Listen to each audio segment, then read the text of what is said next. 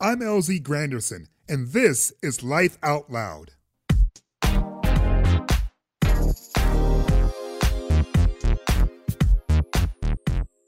I'm Samantha.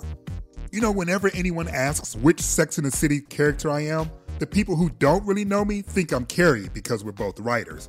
But the folks who know me best, they all say I'm Samantha. And they're probably not wrong. I'm a trisexual. I'll try anything once. All these years later, and that show still resonates. It's not perfect. A lot of the episodes don't hold up. I get it. But the show itself, it still resonates. In fact, Sherry Cola brought it up in our conversation about bisexuality on this week's episode of Life Out Loud. The actress and stand-up comedian plays a first-generation Asian-American woman by the name of Alice in the hit TV show Good Trouble. Who clogged the toilet with a ton waste of paper?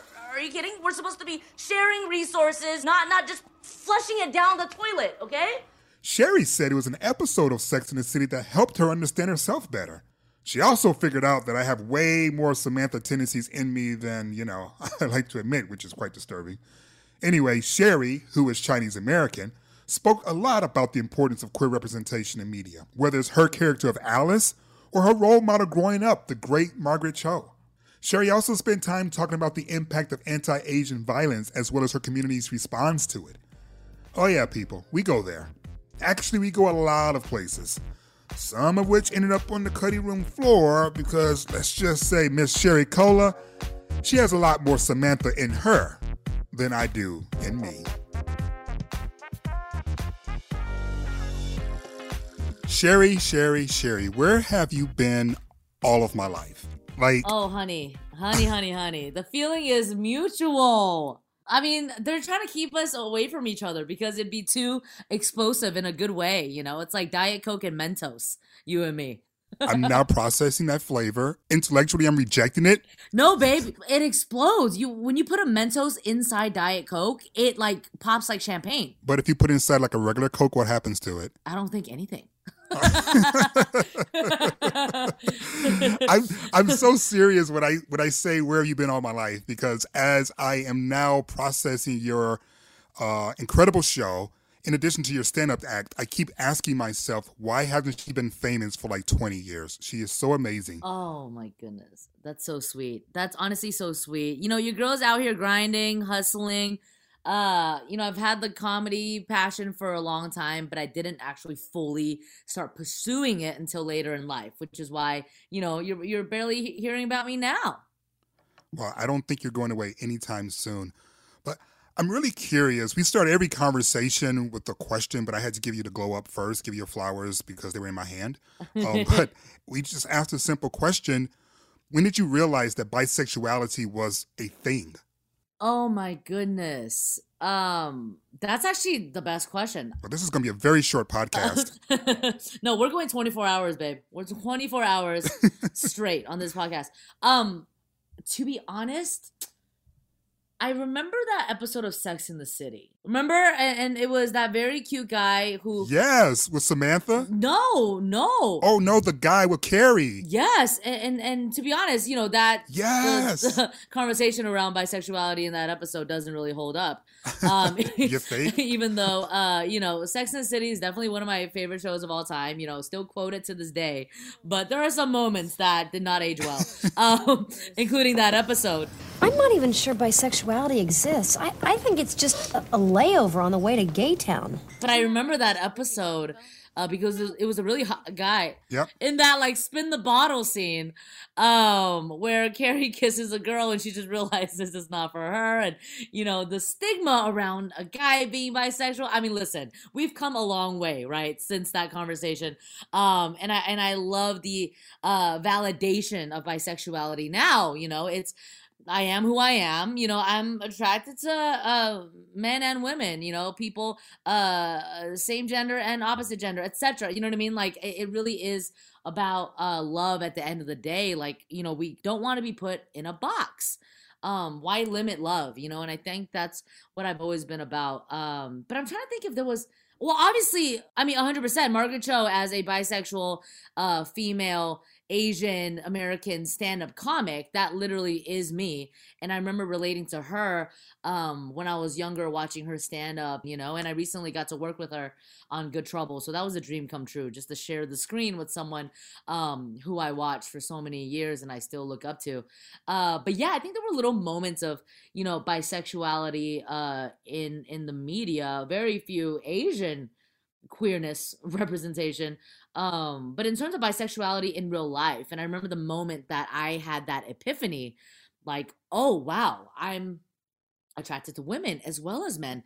I think I was 20, and there was this girl who I had a big crush on, and I was just so blown away by she was a breath of fresh air, you know, and just openly bisexual. You know, she was just like kind of a player in a sense, right? She was like dating all these girls. It was just known that she was out here living her best life, if you will. I think what it was the comfort in your own skin, being so sure of who you are. You know, I think that is so attractive and such a turn on that I was just so infatuated by her. So this girl just completely opened up my eyes to this new world, this new possibility, you know, and from then on, you know, I had the moment of where I told my best friend, I was like, oh my goodness, I think I have a crush on so-and-so. And I was just in tears because it was a new awakening, you know. This was a new confession to myself, you know, something I maybe have been avoiding for years. Who knows, you know. I finally realized, wow, I'm attracted to emotionally and physically, sexually to women, as well as men. And I just remember being so emotional because I was facing it, you know. I was facing the music. Oh, this is a new life. You know, there's this new layer of myself that I'm learning to embrace. And in 2021, I'm fully embracing it. Yeah. When I came out and I was in a heterosexual marriage and I had a child, and for a lot of people, they think I present like a heterosexual, right? Sure. And so when I first came out, I told people I was bisexual because that's what made sense to me at the time. Sure. And like none of my gay male friends went for it. They never bought it. They never believed me. Now, I'm going to assume that the conversation about bisexuality is a lot further along. Right. But my question to you is, what does our community, the L and the G and the T and the Q, what do we get wrong still about bisexuality? Well, you know, I think the taboo, the stigma, the stereotype around bisexuality for so long was that, oh, they're just greedy or whatever it may be. You know what I mean? I'm like, well, I like French fries and I also like hash browns. Why can't I have both? You know, well, which one do you like better? I don't know. Equally. I like them equally. You know what I mean? It's like, I don't know how to answer that question because a lot of people in the past did always ask like, well, who do you think you're going to end up with? I really don't know. And I am, for the most part, very monogamous. So I'm almost upset that I can't have both. You know, I'm also such a hopeless romantic and an overnight faller. So I really have no idea because every day I'm just in love with someone new. But I'll be waiting for my phone call later. Yes, honey, check your voicemails.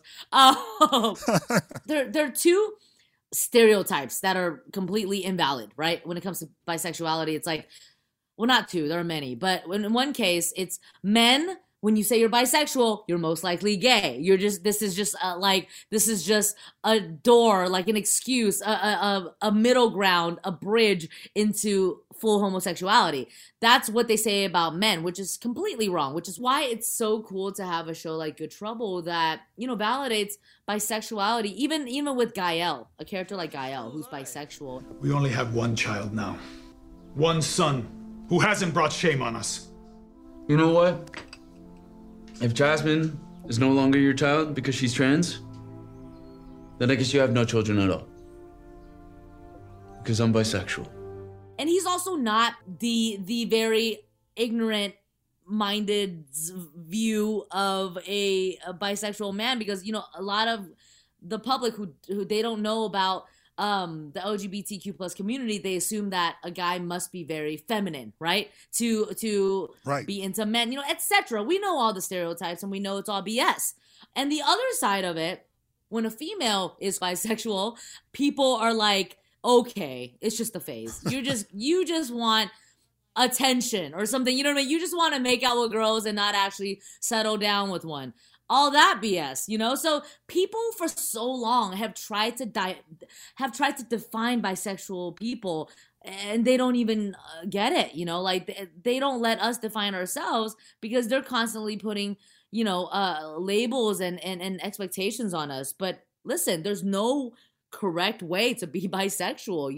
You are, and it's a way of life, and you know, I fully embrace it, and you know, it's what I've identified as for so long, you know. Hey, I'm Andy Mitchell, a New York Times bestselling author. And I'm Sabrina Kohlberg, a morning television producer. We're moms of toddlers and best friends of 20 years. And we both love to talk about being parents, yes, but also pop culture. So we're combining our two interests by talking to celebrities, writers, and fellow scholars of TV and movies. Cinema, really. About what we all can learn from the fictional moms we love to watch. From ABC Audio and Good Morning America, Pop Culture Moms is out now wherever you listen to podcasts. Do you believe Hollywood is ready to cast bisexual actresses and actors, in the sense of one film you may be in a relationship with a woman, and then 2 films later you're in a romantic relationship with a man? Do you believe Hollywood would cast you like that, or do you believe that you will be typecast? That's a really, really good question.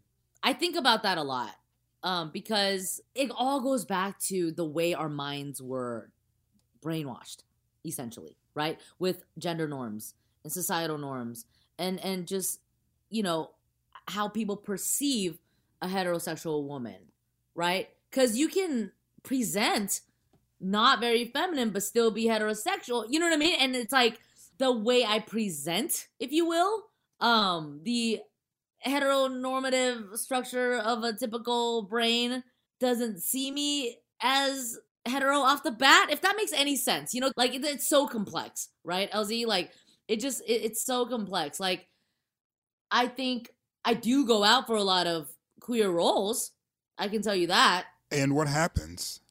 I don't know. I truly don't even know. Like, it's so hard to answer this question because I feel like people do see me a certain way, yet there are moments where I'm seen another way and I prove them wrong. You know what I mean? So it's weird. I think I'm currently very versatile. Mm-hmm. I don't know what the hell that means either. I really don't know. I think I'm slowly trying to prove that I can do it all. Period, right? Because it's like, well, in real life, I am attracted to men. I date men and women, so I should be able to play a straight character or a gay character or a bi character, right? I mean, because I know those experiences. Right. You should, but you're asking Hollywood to trust that the audience will be at a place that our own community is just arriving at. Right. That's deep. Because I think everyone's mind is trained to see, well, I mean, listen, this is clearly stressful for me to even think about because there's no right answer. This is right? supposed to be joyous. I'm sorry but, for bringing all this. I didn't mean to trigger you with my casting questions. No, because love, it is so complex to unpack because it's like, okay, well, can, like the question of straight people playing queer people, right? Right. Or there's also the conversation of like, I think gay people can absolutely play straight people. And can straight people play gay people? It depends on, it really, everything all depends, right? Like, it all depends on the situation. And then I think I can definitely play a straight person, even though I'm not straight, but because I hold that experience of dating men, you know what I mean? It's so like, it's so layered and complex. I've always thought that rationale was so flawed when it came to whether you're talking about Hollywood and film and television, where you're talking about the advertising industry with commercials, like this idea of questioning if an openly gay person or a lesbian can play a straight person is like, we've been faking the funk for like 100 years. Listen, like, why would you even question our ability to blend in? Yeah, and I think I've had this conversation with casting directors as well, and it's like, I think because for so long, these marginalized communities were not given the opportunities and not given the chances. I mean, we had completely cis gender folks playing trans. Right. You know what I mean? And it's like, because, I think people in the LGBTQ plus community can do whatever the F they want because for so long they weren't giving the opportunity. So now it's like, we have to catch up. I mean, it's just the conversation is never ending, but I am seeing progress for sure, and giving space and a voice for LGBTQ plus stories and doing it in a fair and authentic way. I think you need to be able to come from a genuine experience and point of view to really understand a character sometimes, you know? Absolutely. Speaking of a character, who's Nookie Mom? Ha ha! Nookie Mom is this character I sometimes do. She's an older Vietnamese lady who tries to keep up with the times, and tries to listen to hip hop and be, a trendy and in the loop with the TikTokers and just basically blend in with Gen Z, even though she's, well into her 50s, 60s. How did Nookie Mom come to be? And when do we see her? Well, she comes alive in the nighttime or when there's like a new song that she likes to comment on. So I grew up with 2 Vietnamese BFFs, and I was just so consumed by Vietnamese culture, Vietnamese food. I was always around it. And I remember when Angela Johnson did that Vietnamese nail lady character. I mean, that was like a moment, you know what I mean? Like, people were really into that. And that might have influenced me to do some of that on my own. I remember I even made a song back in like 2009 that was in the Vietnamese accent. And yeah, I mean, she comes alive sometimes. Sometimes I'll go live with her. I was at the dance club and the DJ say, "Look back at it." I was so confused. I looked around, but no one there. So then I realized that the 2 Chainz song, "Look Back at It," that means you see the booty that on your own body, and then you do the self-appreciation. It's so stupid. But no, Nookie Mom. So just so you know, Nook Mom is fish sauce in Vietnamese, like what you dip egg rolls in. So I was kind of doing the twist like Nicki Minaj. So it was like Nookie Mom. I don't know. It's a character. Can you bring Nookie Mom to campus anymore? Or do you feel as if the culture and the way that we are a lot more aware and sensitive to jokes like that may make it difficult for you to bring her to campuses? Very good question. Extremely good question. I've thought of that, and it's like, it's a hard, I haven't really done, because even, the Chinese Beyonce joke that I've done in the past, like I sneak in the Vietnamese accent and then I end up calling out the audience for not knowing the difference. My mom is the Chinese Beyonce. In the music video with the baseball bat, hold up, they don't love you like I love you. Slow down, they don't love you like I love you. That's a Vietnamese accent, but you don't know the difference. But... and that's the whole purpose of that, That is pure torture. How dare you? We're doing the best we can. But it's an interesting question because, there's a lot of comics that I look up to and admire for years, like the Russell Peters and the Joe Coys of the world. And they do other accents within the Asian community. And, it's a hit, just like how, I've seen... I don't know, like a Nigerian comic do the Jamaican accent. You know what I mean? Like I've seen the different corners of a specific community like kind of make fun of each other, right? And I'm still figuring it out, to be honest, of whether or not, I'm going to keep doing it. I think about it all the time. I mean, to be honest, the Vietnamese one is the only one I know. It's not like I'm doing like all sorts, you know what I mean? That's the only one I'm actually good at. But...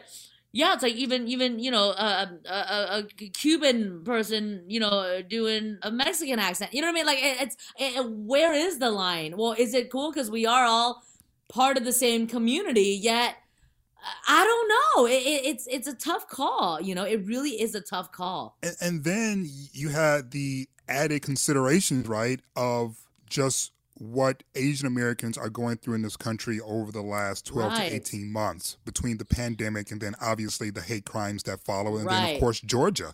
Right. Oh, my goodness. Devastating. Well, okay, just to top off that conversation real quick, I think at the end of the day, we'd rather make fun of ourselves than have anyone else do that. If accents are going to happen, let us do it, and let's do it correctly. You know what I mean? Like, I think, or let us make fun of ourselves. Like, we don't need you to make fun of us. You know, I think that's at the end of the day just taking ownership, right, over the jokes and the culture and like the inside jokes of it all. Like, cause yeah, let's be real. Like Angela Johnson doing that today, it probably would not fly.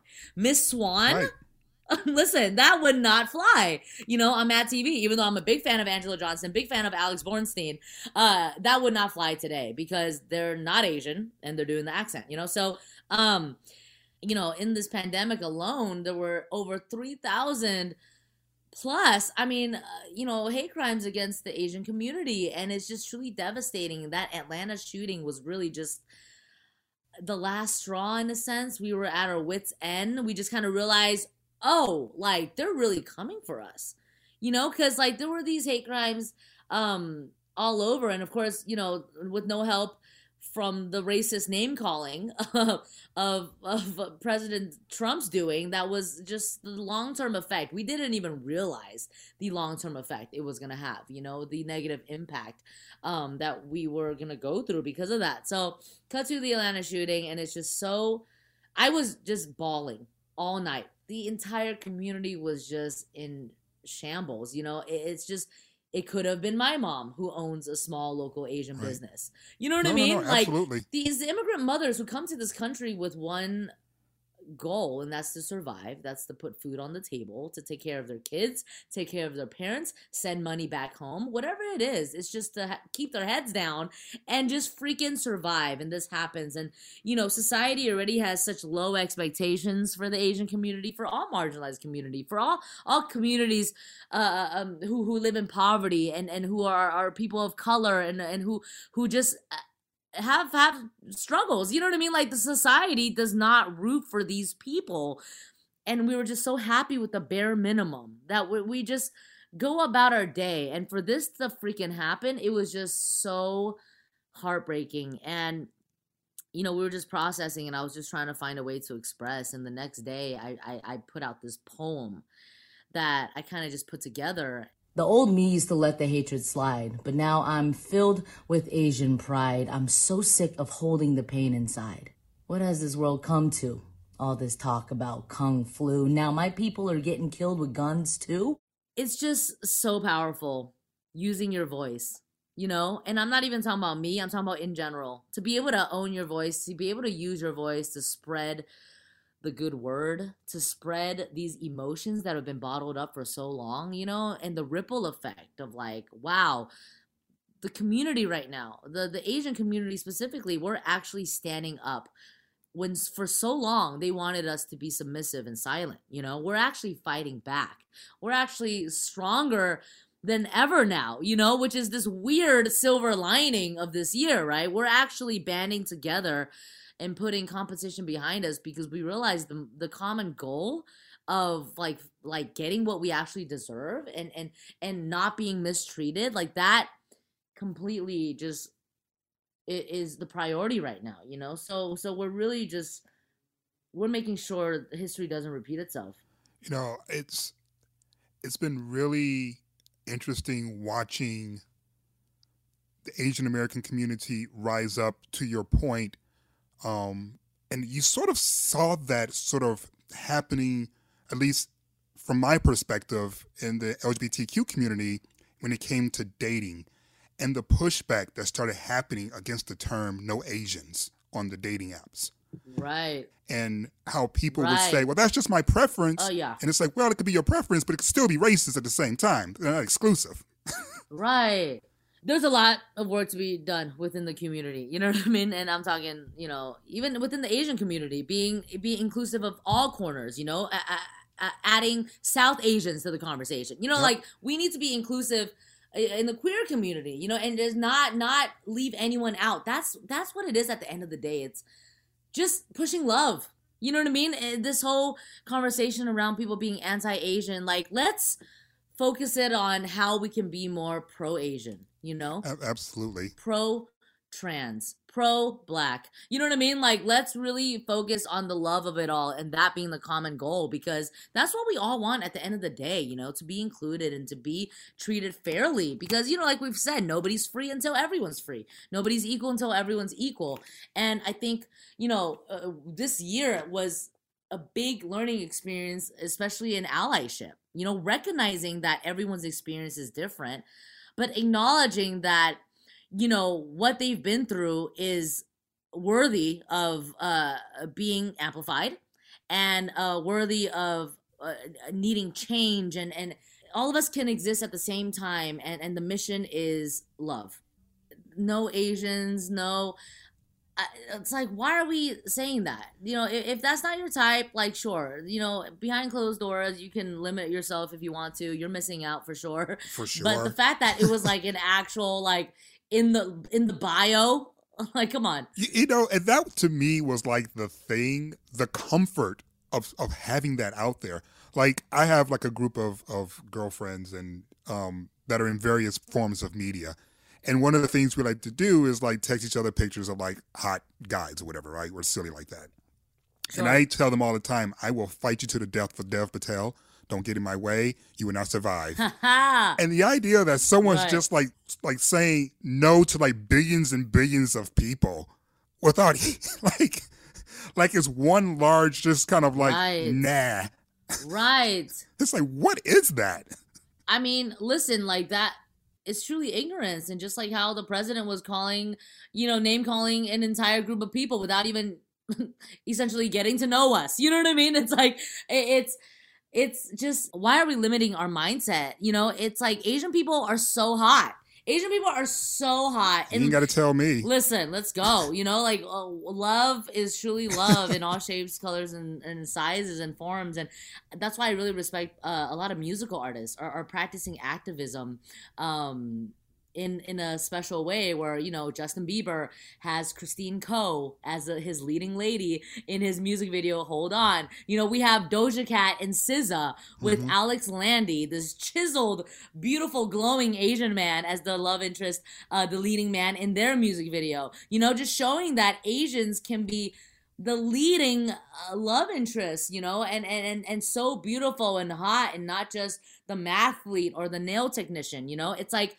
I think a little goes a long way, and that's why representation matters. It's because of how we've been depicted in the media. That's why people have this, you know, like a brainwash of Asians are not sexually attractive, or Asians can't hold it down in the bedroom, or Asians, you know, Asian man can't take care of me, like he can't handle all this. Like, that is BS, and truly because of how Hollywood has represented us, you know, because of how long we were the punchlines, the stereotypes, the supporting characters, the people who don't know English, the people who will let something slide and not, you know, stand up for ourselves, etc. That's how America saw us, because of how they saw us on the screen. And that's why Hollywood representation of how behind we are, that equally, I mean, that single-handedly contributed to us getting beaten up.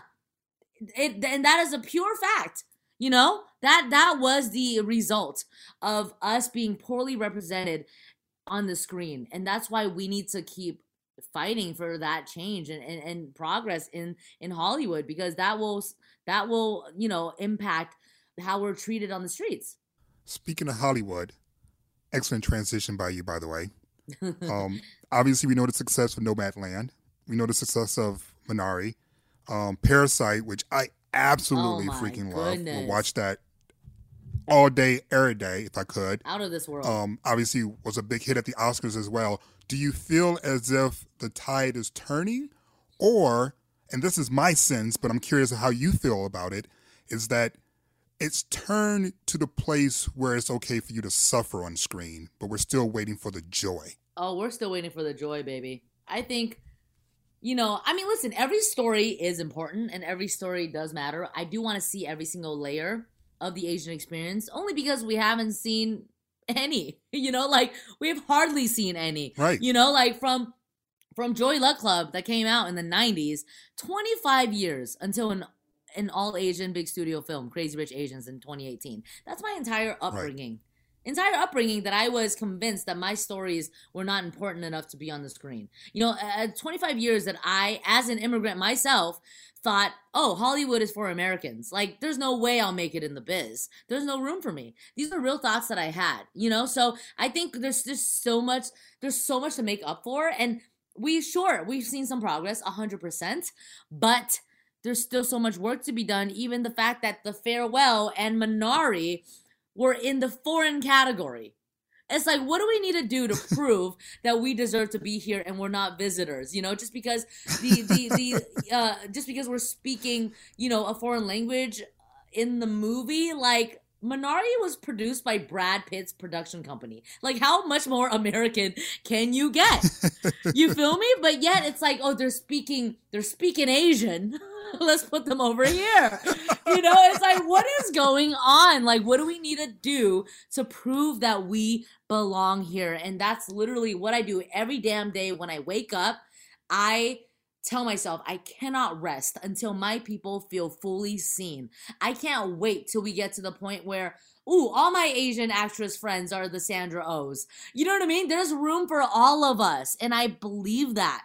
I know that because I will not back down. And I truly will never stop preaching this, the passion, the fire within, and just me busting my booty trying to make it, as an actress, as a stand-up, as a host, whatever I do, all the things that I do, and I just want to be so multi-layered because we're also not a monolith, as a community and as individuals, we're not a monolith. Like, do not put me in a box. Like, I want to embrace and celebrate the intersectionalities of who I am. As this, immigrant, female, Chinese, stand-up comic, bisexual, actress, like, just advocate for Asian life, and I want to just be able to do all that at the same time. And I need Hollywood and America to let me do it, Amen. Amen. Is that what life out loud for you would look like in 10 years? Yes. To be able to just be seen as a talented genius as opposed to, the funny Asian girl. Right. I think just at the end of the day, I'm just really funny. you know, I think if you were to just listen to my voice and you don't even know what I look like, you wouldn't even know what to expect. But I think we want to highlight the cultural specifics of our experience because it's so specific and it's so niche. It's such a beautiful perspective and experience and journey. We want to highlight that, you know. We want to teach people about our food. We want to teach people about our traditions. At the same time, we want to normalize just being a human being, being taken seriously in every way. We're funny. We're messy. We're imperfect. We're sexy. You know, we can be very smart, but we can also be very, you know, just pretty, and that's it. You know, like we have so much to offer, you know, like we're not just one thing, and we want to be seen as universal and relatable because that's what Good Trouble is as well. And that's why I'm so damn proud and so just grateful to be on the show, because not only is Alice this queer Asian girl who's like, you know, finding her voice in so many ways, like she's dabbling in comedy and she's coming out to her mom and feeling, you know, comfortable in her own skin, and she's trying to, you know, stand up for herself and not be taken advantage of by her ex, by her friends, by, you know, her mentors, whatever it may be.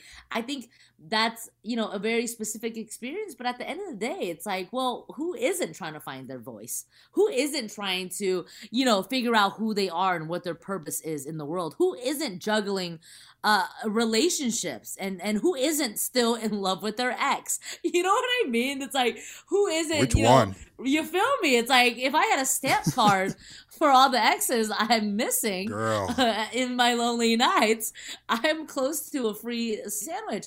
I just literally, like, you know, that's what it is to be seen as fully formed human beings and not just checking a box, because at the end of the day, we are fully formed human beings. I mean, come on. There's so many boxes that I check. It's not a box anymore. Like, I'm just out here, you know, and just fully living out loud. And I'm so proud of every layer. And that wasn't overnight. You know, that was not overnight because society and the world try to break you down and try to dim your light. But now I'm at this place where I'm just so proud of who I am. And I can't wait to just keep sharing it with the world, you know? And I can't wait to see more of what you have to offer. Sherry, thank you so much for your time and your wisdom and your humor and your joy. But most importantly, thank you for your presence. Wow. You are so important. And I know in my heart of hearts, you have me excited for the possibilities. And I can only imagine what other queer Asian Americans out there are thinking when they see you doing your thing. Yes. Thank you so much. The feeling is mutual, my love. The energy you're giving me, like, energy is just everything. And I could talk to you forever. I could truly talk to you forever. Thank you for having me and having this conversation. Absolutely. And giving me the stage to really, like, you know, use my voice and shine a light on these queer Asian perspectives. It means a lot, and it really goes a long way. So thank you. Thank you. Thank you again, Sherry, for spending time with us. And if you haven't had a chance yet to see her show, Good Trouble, please do. It is so funny and so good. And if you want to see some bad trouble, go check her out on Instagram because Miss Sherry definitely gets her freak on. You know what I'm saying? On the next episode of Life Out Loud, we speak with Trailblazer Senator Tammy Baldwin. Are the voters ready for an openly lesbian U.S. senator? The answer is no if you don't run. As well as Human Rights Campaign President Alfonso David. He said it took you 20 plus years to really acknowledge being gay. I need a little bit of time. And I said, that's fair. We hit up the big issues, the big moments in their lives, and dating. Because come on, let's face it, it can't all be about work, right? If you like the show so far, please give us a rating, leave a review. That really helps us get the word out. These conversations are fun, they're important, and that's why we want to engage as many people as possible. So please spread the word. Life Out Loud with LZ Granderson is a production of ABC Audio, produced by Trevor Hastings. Thanks to senior producers Toni Morrison and Robert Cepeda. What's up, boys? Associate producers are David Toledo and Madeline Wood. The executive producers of Life Out Loud are Eric Johnson and Liz Alessi. Special thanks to Mark Anthony Harris Gardner, John Howarth, Kieran McGurl, Elena Genevieve Picard, Joel Lyons, Jonathan Fagg, Joyita Biswas, and the Pride ABC and OWN television stations employee resource group. And a big shout out to Josh Cohan, Elizabeth Russo, Ariel Chester, Ali Yang, Hal Arenal Thiel, Brian Choi, and Stacia Dushishku. I'm LZ Granderson. Girl, wasn't that good?